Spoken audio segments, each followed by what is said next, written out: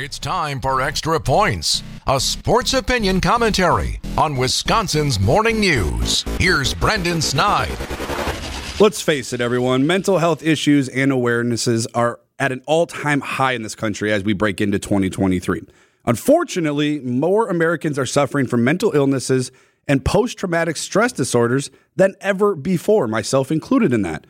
And if there's one thing that drives me angry, it's the way people judge, or in this case, poke fun of others on how they handle or treat their conditions. Look, I've been tough on Packers quarterback Aaron Rodgers, at least for his on-the-field antics or even some of his questioning of coaches following a loss. I've even recently called for the Packers to move on from the four-time MVP this week. As we learned on Thursday, Rodgers has concluded his darkness retreat, and of course, as I scroll through social media yesterday, there was an unlimited amount of jokes and memes directed towards the man. My question to you is why? Why do we preach mental health awareness and encourage treatment, and yet, when someone chooses to do so in maybe a unique way, a way that we don't all understand, we sit back and we make jokes and we critique them? Let me level with you all here. You can all be critical of Aaron Rodgers. You can question his 2022 season. You can question his offseason. It would be even completely fair to say you can be upset at him calling his teammates out publicly.